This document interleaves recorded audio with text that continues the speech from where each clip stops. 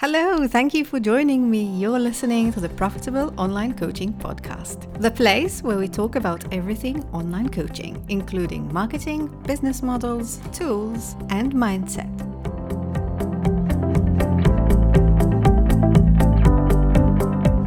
Hey, thank you very much for joining me. And in today's episode, we're going to talk about your coaching agreement. Now, little disclaimer first, I am not a lawyer, of course, but I highly recommend that you save money by creating your own draft for a coaching agreement and then running it by a lawyer in your country. The law is country specific, and if anything had to happen, your client would have to sue you in your own country. So make sure you have it reviewed by a lawyer in your country specifically. So with all the legal stuff out of the way, I can actually now let you know what my true opinion is about the matter. Now, I don't believe that, contracts matter so much.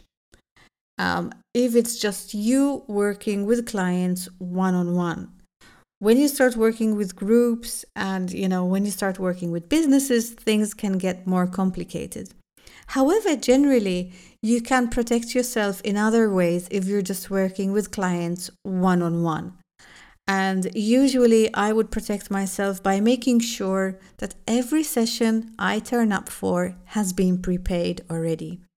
You also want to make sure that your clients know exactly what to expect. And I do this by creating an onboarding call, which I call a mapping call, during which I sit with my clients and ask them a lot of questions and then outline exactly what's going to happen in each session. So they're really on board with what's going to happen. This makes it sort of less required. So we kind of need a contract less in this case because, everyone is clear about what needs doing. The client knows what they're doing. I know what I'm doing. We know what's going to happen in each session. We know everything is prepaid, so I don't really need to worry about chasing money. So in reality, you don't need a contract that much because it's there to protect you. And, if you've protected yourself in other ways, then maybe you don't need so much. You do want people to sign a contract sort of to make sure that they don't share the resources you share with them and they respect your copyright. And also that sort of they know all the small print unwritten regulations that maybe you cannot share. However, if you're dealing with one-to-one and you don't really want to go through the trouble of having a full coaching agreement, you could just work with an engagement letter, which is just one letter that states the facts and the regulations and doesn't need to go into all the legal spiel. But we are here today to explain how this legal spiel actually works and to make sure that you have everything that you need to share with your clients in your coaching agreement. So let's dive straight in and start off with the various sections and what needs to appear inside them. So the first thing you need to make sure is in your contract is, of course, your terms of payment. The terms of payment are probably the most important thing because if not respected, it's going to cause friction and it's going to cause problems also with the way your work flows. So the first thing you need to talk about is the payment terms. And you may have agreed with a client that they're going to pay you in advance or maybe have a payment plan. If you're risk averse but want to offer the flexibility, you could also offer a payment plan.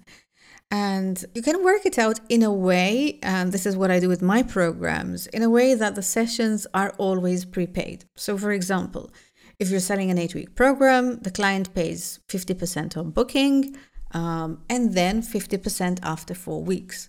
So this means that, when you come to the second half, which is the last 4 sessions, they will have already prepaid the last 4 sessions. So at least every session is paid that way. This is my favorite way of working. Obviously, I have lots of different kinds of programs and you can create payment plans to make sure that you are prepaid, but you're still giving the client more time to pay. Generally, clients prefer to pay monthly, but of course, it's entirely up to you. You are the coach. This is your business. It is entirely your decision. The next section you absolutely cannot do without is the client responsibilities.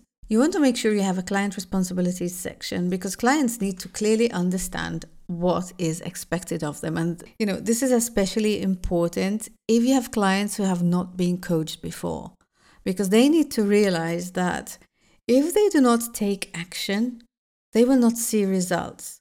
So in reality, when it comes to coaching, the buck stops with the client.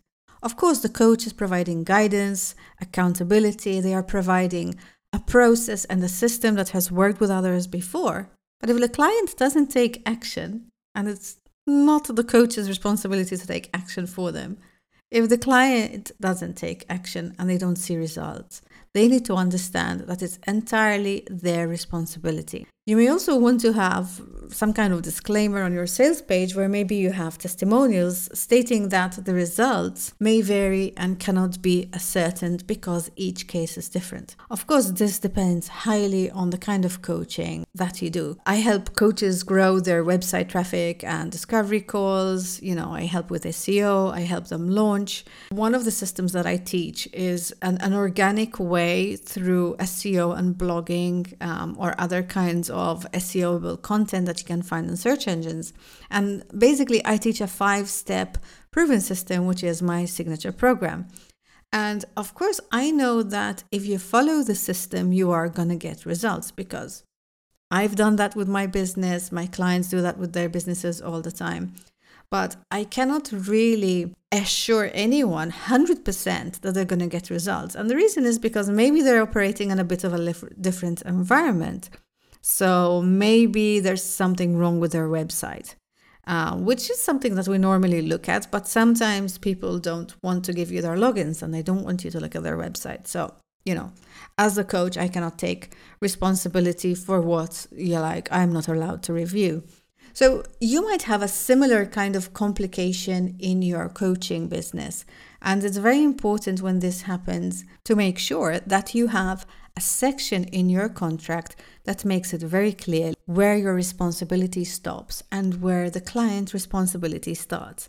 It's also a great way of starting a coaching relationship because the person that's going to start coaching really knows what to expect from you and what they need to prepare. It also brings up certain things like, for instance, am I comfortable giving someone all the logins to my website or am I not? Because that, might be a clincher. So it can bring up important things that you need to discuss. So definitely client responsibilities are a big one. Of course, if you're a life coach or you're a business coach, there's going to be a lot of other things as well. So there's going to be, of course, copyright. So all the tools that you use with your clients and, the PDFs that you share with them, maybe you do some meditations. It's very important to state that it is copyrighted and cannot be shared. Confidentiality is another highly important factor here. You need to make sure that your client knows that everything that they share with you is confidential. And, if you're working with businesses, you may actually be asked to sign a non-disclosure agreement, which is perfectly fine. And they would protect themselves even more. But as a coach working directly with a single client, it's very important that you let them know that their confidentiality is going to be respected. And if there are any exceptions in which the information can be shared, what are these special circumstances that allow you to share things that are maybe said in the session? Another important point might be if you provide recordings to the client that perhaps for confidentiality reasons, you may want to delete that particular video or the particular recording that you share with them. So it's very important to try and put yourself in your client's shoes and try to understand what kind of concerns they might have during your specific coaching process. You also want to make sure that you're clear about your scheduling policies. So how do clients book and schedule your coaching calls? In my case, I like to give my clients a weekly slot, and we have a date for every session, a date and time for every session that we're going to meet. Of course, it's flexible and clients can move things around if they need to, just as well as I do that sometimes. But it's important that there's a rescheduling policy and a cancellation policy. A lot of life coaches complain about no-shows or people letting them know too late just before the call. It all depends on how flexible your routine is. Myself, I must admit, I am quite flexible with my clients. I do let them cancel late. But if you have a very busy schedule and you're back to back and you really want to absolutely maximize the profits in your business, then it's important that you have a cancellation policy where people pay maybe just a part of that particular session, or that there has to be a cancellation like up to 48 hours before, or else the session is paid for anyway. Of course, you need to balance this with the way you chose to do your payment plans or your payment, and sort of keep in mind that you don't want to create a lot of financial transactions. So, if someone has prepaid 4 sessions and they decided that, they're not coming to one of the sessions, they told you too late, and you're charging them a 50% fee, then you might actually have to give them a 50% refund for that particular session. This gets a little bit too complicated, so always think whether the policies you're putting in place are actually adding more admin work to your business. For instance, this is one of the reasons why I'm not very strict, because I believe that all my clients should get all the time they paid for with me, and usually I give them a little bit more as well. And I also want to make sure if they need to cancel, they're not too worried, and sort of they let me know. Of course, I do encourage them to let me know as early as possible.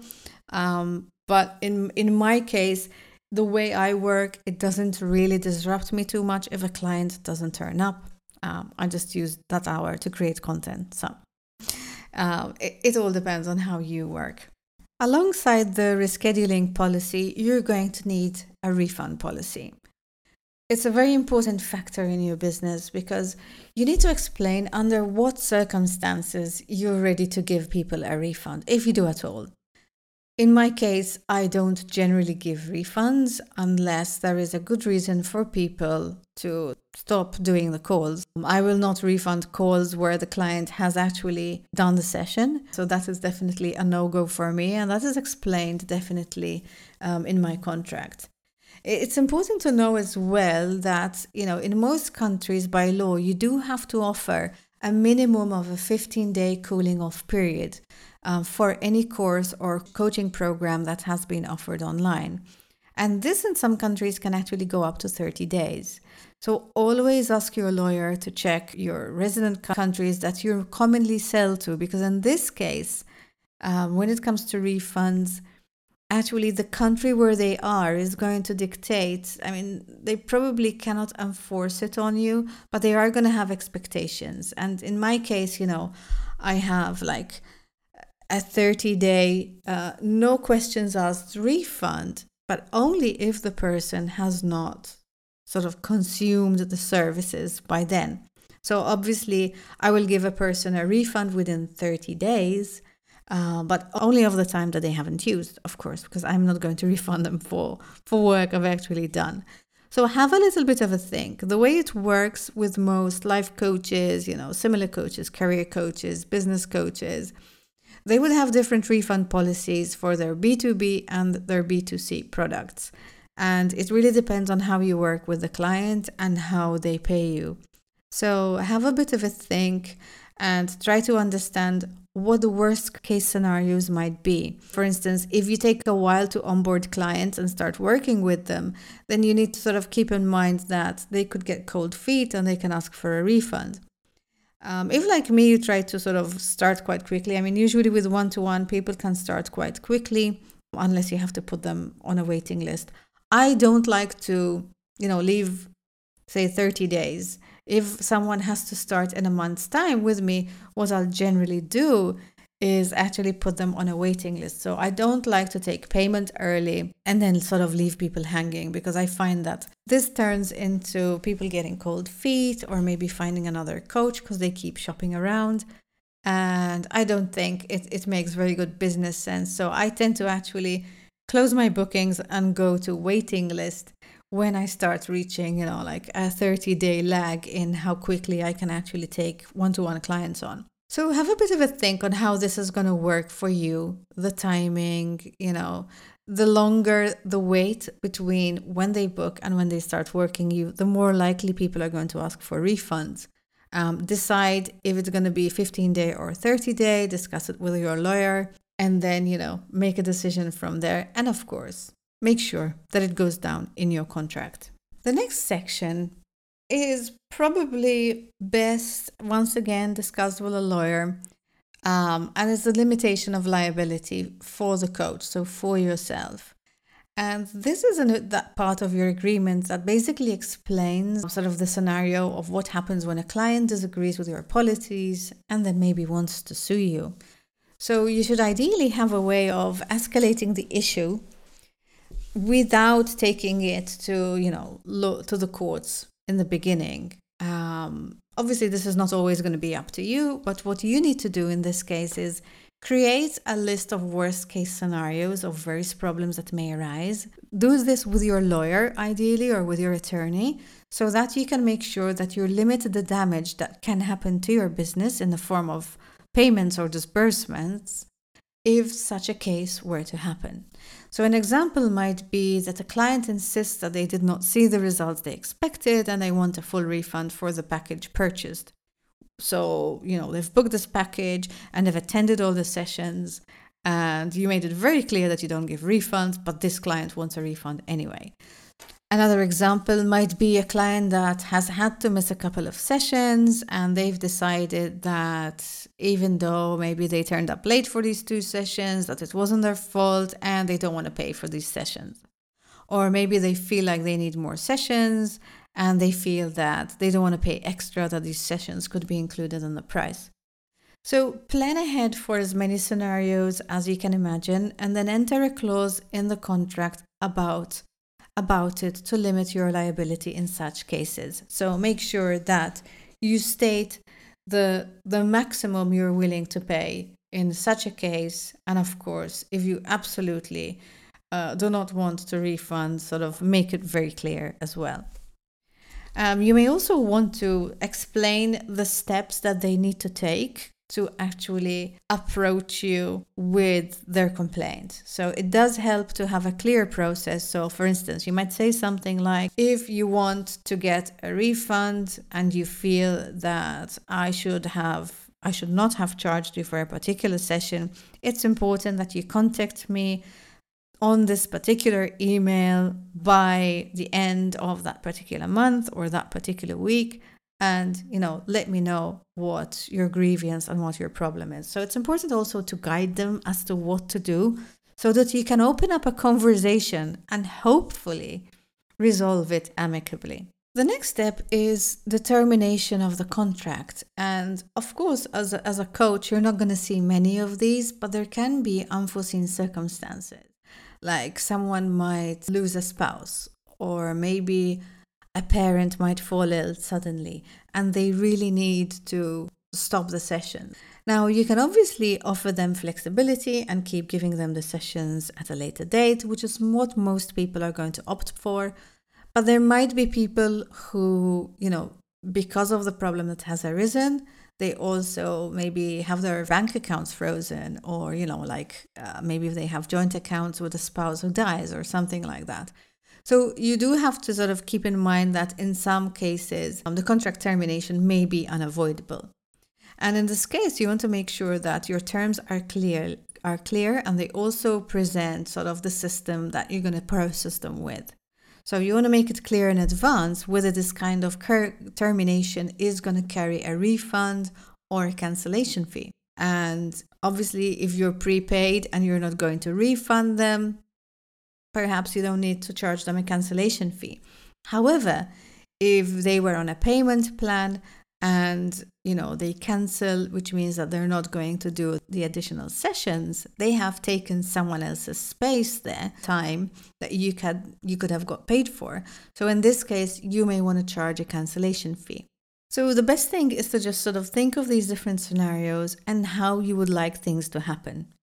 And then once you have done this, I'm actually going to give you a link to a sample contract, which is inside one of my blog posts that you can just copy if you want to help you have all these sections in your agreement. And it's very important once you have drawn this up and sort of you've thought of everything by yourself, that you also book yourself an hour with an attorney or with a lawyer, and that you spend an hour just sort of talking and finishing up your contract. It's not going to be a big long thing. Keep it as short as possible. Remember that this is not one of those contracts where you want to hide things. You want to make sure that the client gets to read everything before they sign it, because you want things to be clear and you want them to ask you questions if they need to. Okay, so I hope you found this episode useful. If you have any further questions, you can always reach me at info@stephaniefitani.com.